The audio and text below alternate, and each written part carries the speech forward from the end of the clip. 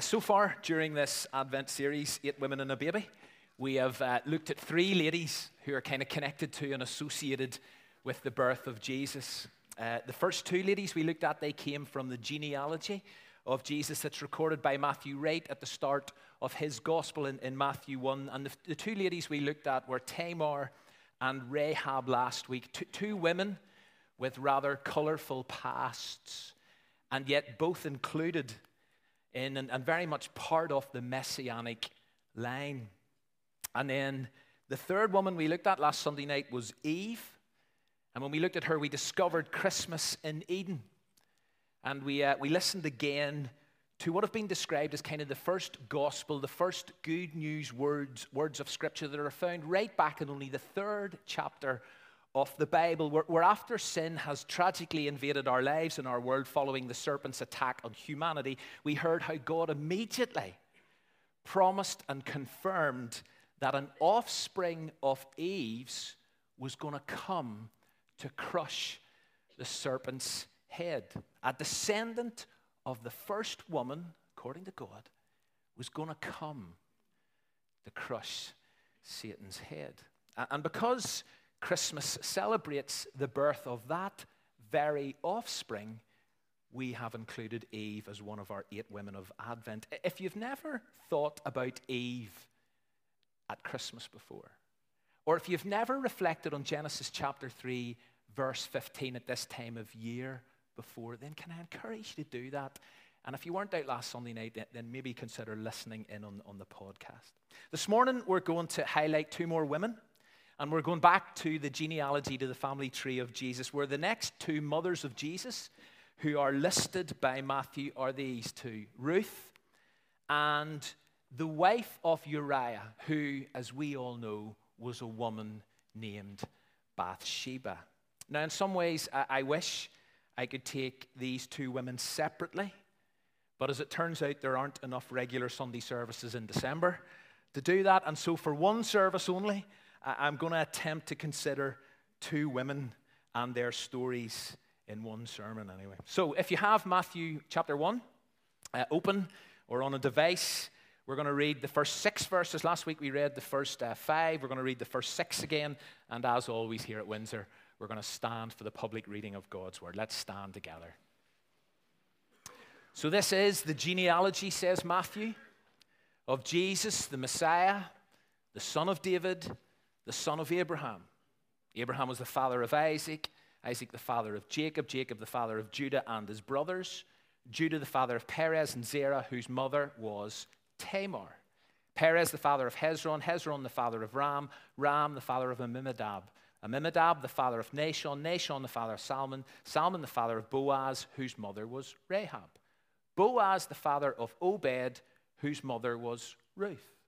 Obed the father of Jesse, Jesse the father of King David, David was the father of Solomon, whose mother had been Uriah's wife. Grab a seat. So Ruth's story is found in an entire book of the Bible that bears her name. Ruth is the 8th book of the Old Testament. But what is immediately striking, and this hopefully is becoming a recurring theme, Ruth is an outsider. Just like Tamar, just like Rahab, Ruth is not from Jewish descent. And yet she plays a significant part in the history of Israel and in the family of Jesus. Outside in is more than just a brand name. It captures a journey that many people make because of the grace of God, from outsiders to insiders, from lost to found, from excluded to included, from distant to right up close, from written off to written in, to the greatest story ever told. Ruth, the Moabite woman. That's how she is described right at the start of the book that bears her name. And yet she is somehow incorporated into the redemptive Christmas story, into God's story, into our story. But how? How does that happen? Well, what we need to be really clear about are her outside credentials. Who are who were the Moabites? What do you know about that particular people group? Well, if you want to find out anything about them, you've got to go back to Genesis chapter 19. You've got to go back to the sin cities of Sodom and Gomorrah, where Lot and his wife, we never know her name, where Lot and his wife and their 2 daughters escape the destruction of Sodom. But as they escape, Mrs. Lot does something. She does what? Turns round and turns into pillar of salt. Her 2 girls then get their dad drunk and sleep with him. Clearly the influence of life in Sin City has rubbed off. And both daughters end up pregnant by their dad. 9 months later, they give birth to baby boys. One is called Ammon. The other is called Moab. One, the father of the Ammonites. The other, the father of the Moabites. Fast forward to Deuteronomy 23, part of the whole law disclosure to the people of God, and God gives Moses these explicit instructions for the people of God. No Ammonite or Moabite or any of their descendants may enter the assembly of the Lord, not even in the 10th generation. Ruth, the Moabite. Clearly her pedigree leaves a lot to be desired. Fast forward 3 more books, and you come to the biblical book of Ruth. And therefore something must have happened or needed to, and it did, because how else does a woman from this kind of dodgy, barred, excluded people group end up in the genealogy of Jesus, the Messiah, the Savior of the world? How does that work? Well, obviously, I can't do the story or the book of Ruth justice in one sermon, never mind half a sermon. But let me quickly summarize the key events. So, as we've often been doing during the series, are you sitting comfortably? Let's begin. So, there's an Israelite family. And this little Israelite family is made up of a husband and a wife, and they've got 2 sons. And they move from Bethlehem. Hold that place. They move from Bethlehem to Moab to escape a famine that's taking place in the land.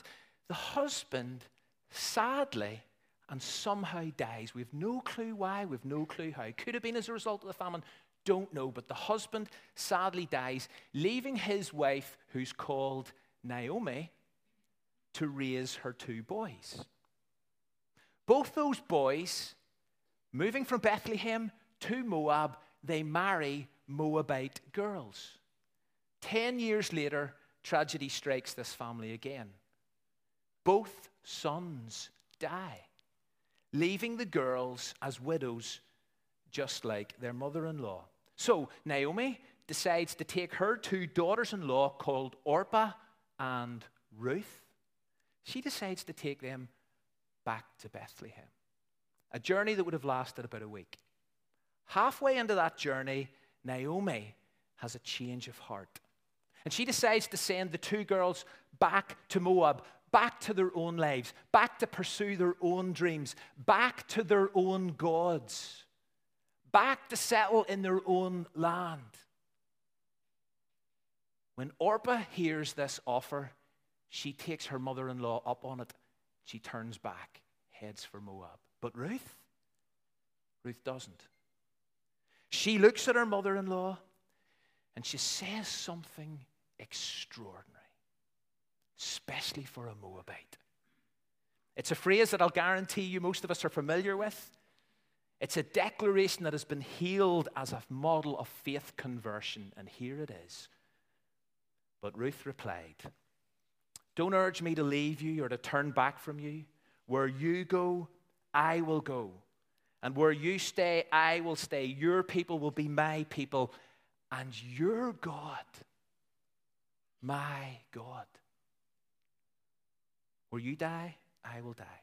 and there I'll be buried. And may the Lord deal with me, be it ever so severely, if even death, love this, even death separates me from you. You see, just like Rahab, last week in Joshua chapter 2, Ruth reaches a place where she confirms that Israel's God, Yahweh, is now her God. This is a personal, vocal declaration, proclamation of faith and commitment. So back they go to Bethlehem together. But even though when they get back to Bethlehem, there's a whole bunch of Naomi's relatives are there, but none of them offer to look after these two ladies. So Ruth gets a job. She gleans what is left behind by reapers in a field that is owned by one of Naomi's wealthy relatives called Boaz. And Boaz he's impressed with Ruth. He's impressed with Ruth's commitment to her mother-in-law, to Naomi. And so he decides, I'm going to look after your welfare, and I'm also going to look after your protection, because it was not a particularly safe job she was doing. And Ruth works there for about 2 months. But when the harvest season ends, so does the income. Still, nobody in the wider family takes these two ladies in to look after them. So Naomi hatches a plan. I'm condensing a lot here.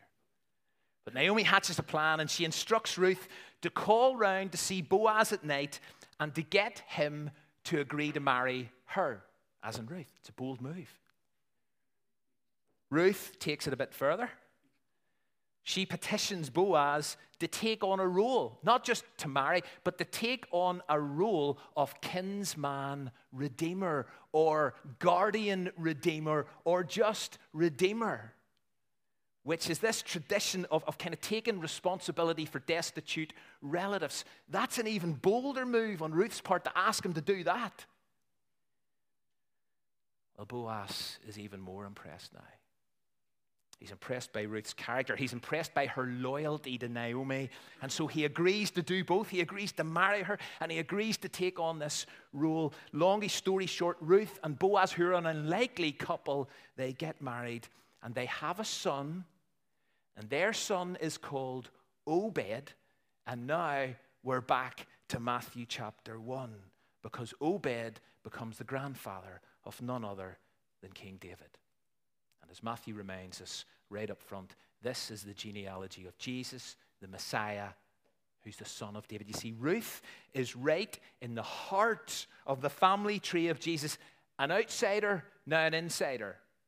The excluded, now included, who by the amazing grace of God in her life has been transformed in that incredible declaration of faith and courage and resilience and commitment. You see, grace really does make beauty out of ugly things. People who might otherwise have been written off have their stories rewritten.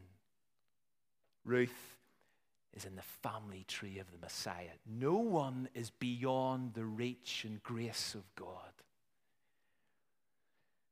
And before I kind of make a few more comments on geography, let me highlight one more insightful verse about this woman. Some of you will know this verse. It's Ruth chapter 3, verse 11. And we could spend forever on this verse, but you know something? Ruth had a reputation. Ruth had a reputation in her community. People observed something in this woman, and they talked about it. And here's what they observed. And this is what Boaz says. All the people of my town, Bethlehem, know that you are a woman of noble character. You see, if you ever need a reason why Ruth's included in the family tree of Jesus, there it is. Ruth's a woman of recognized virtue. Her character spoke volumes. You see, as someone has said, it's not about ethnicity, it's about ethics, if you like. Who you are is not determined by where you're from. It's not determined by your upbringing, your background. It's determined by the state of your heart, because, warning, the heart of the matter is a matter of the heart. Our identity is ultimately found in God. Our identity is ultimately found in the grace of God, which trumps race. And whenever Ruth declared that Naomi's God, the one God, Yahweh, was her God, that declaration changed her life, changed her heart from the inside out. And the evidence of that change was seen by everyone around her. All the people of my town see that you're a woman of noble character, integrity, authenticity. Those are words to describe Ruth. And therefore, her showing up in the family tree of Jesus is no big deal. But back to Bethlehem, although let me ask you a question.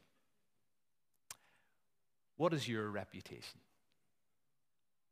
What is my reputation?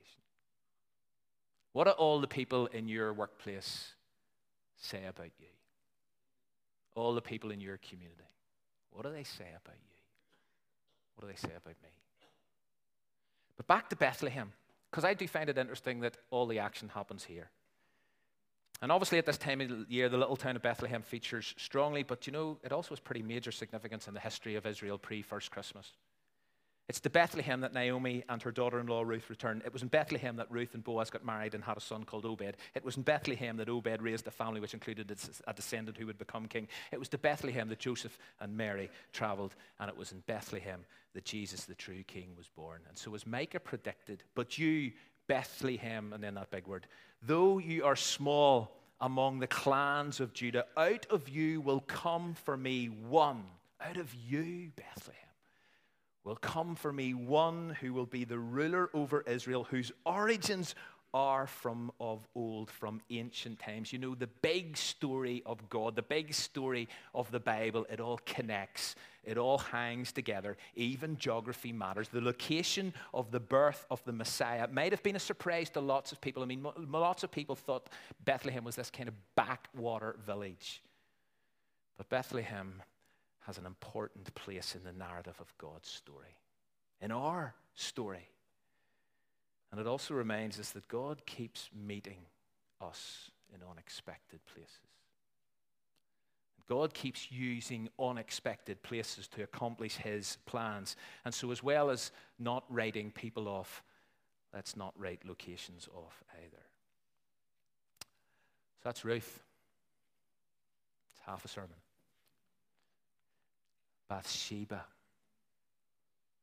How's she connected to the Christmas baby? Well, as I said, and as we read earlier, she's not referred to by name. Here's how Matthew refers to her as. She's Uriah's wife. And do you know what the reason for that is, I think? The reason for that is to act as a constant reminder of David's most famous sin. Yeah, Bathsheba might have become David's wife, but she wasn't David's wife in the first place.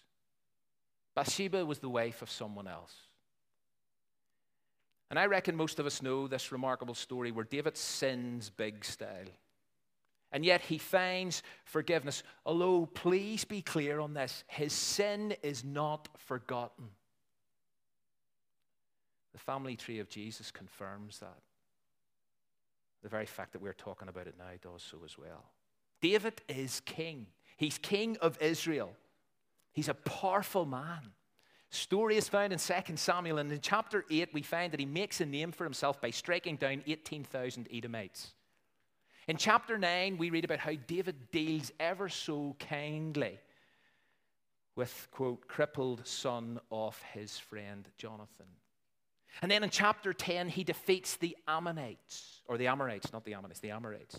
And so David, in 2 Samuel 8, 9, 10, he's on a bit of a roll, he's on a bit of a high, and so you get into 2 Samuel chapter 11, and you read that although it was time when all the kings went out off the battle, you discover that David decided to stay at home, a decision that would change his life forever. It's funny how that happens, how certain decisions made in a moment can profoundly impact your future.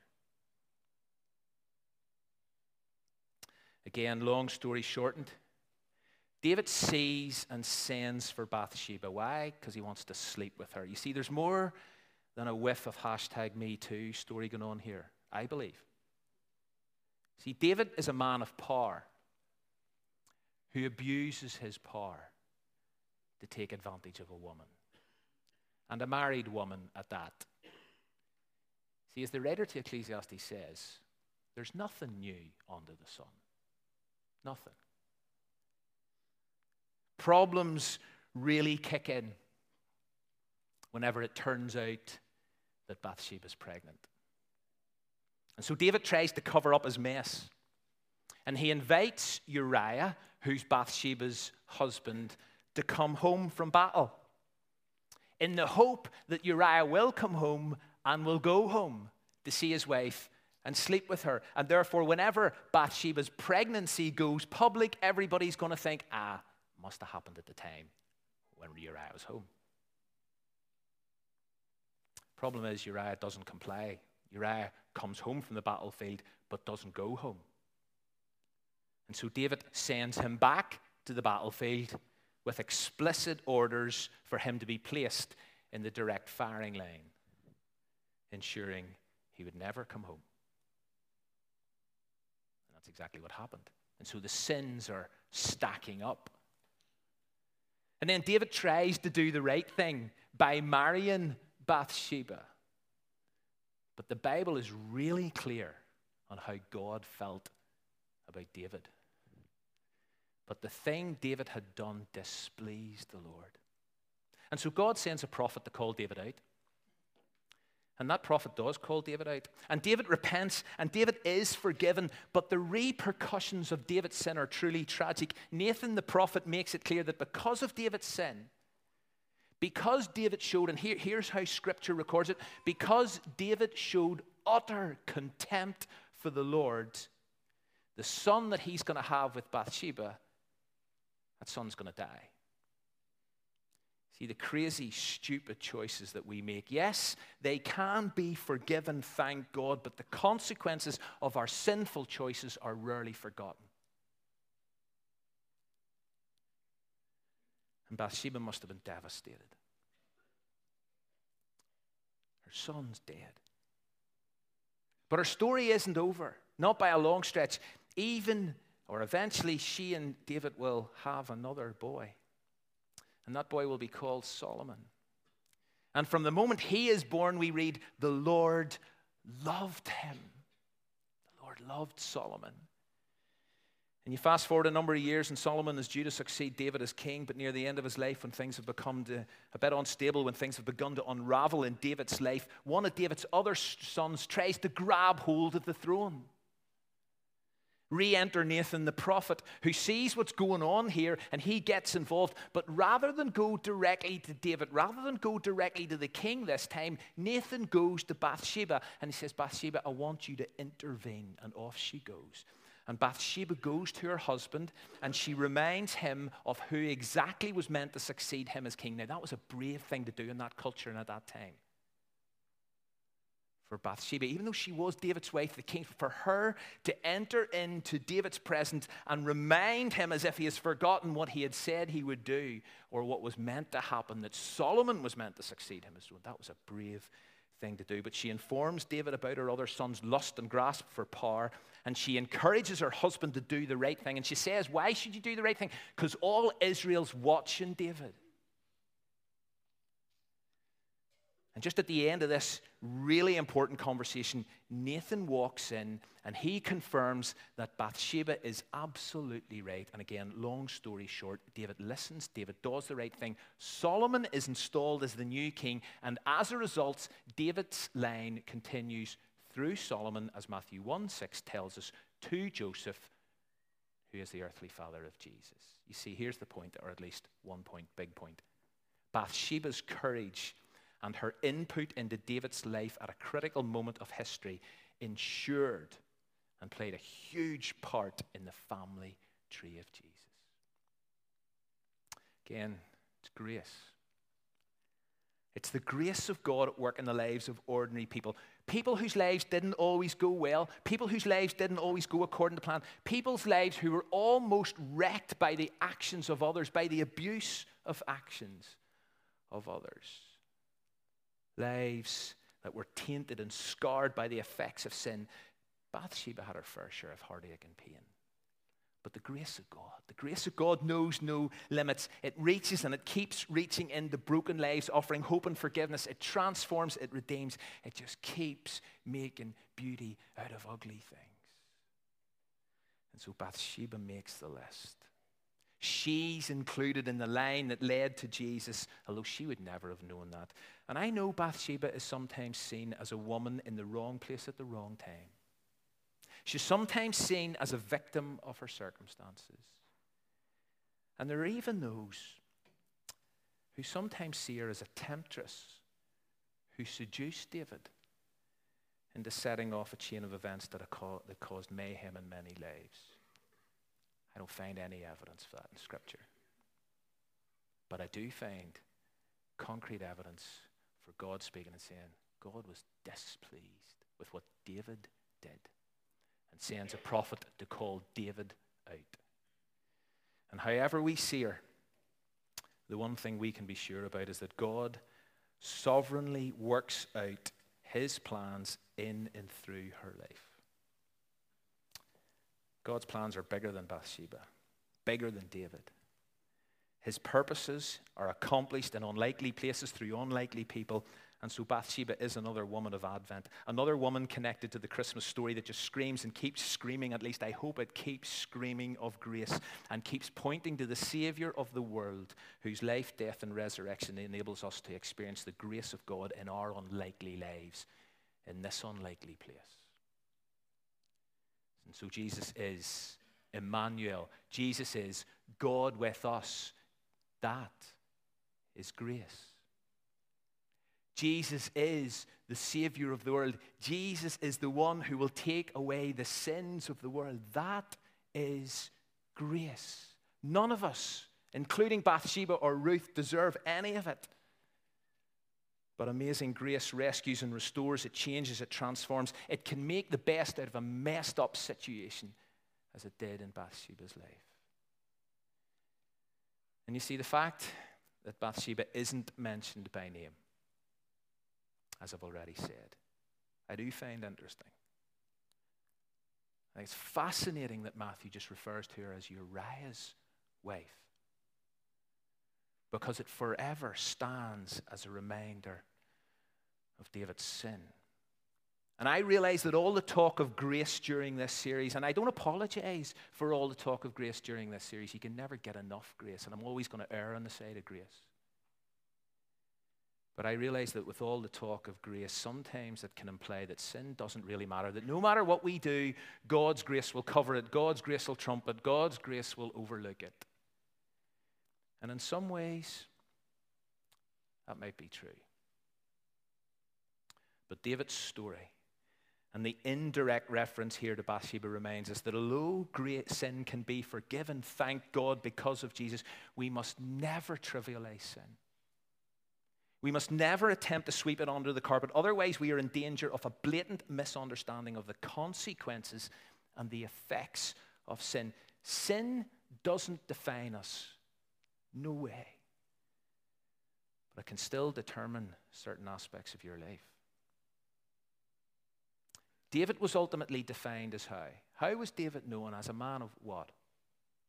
A man after God's own heart. That was how David was defined, because of the grace of God.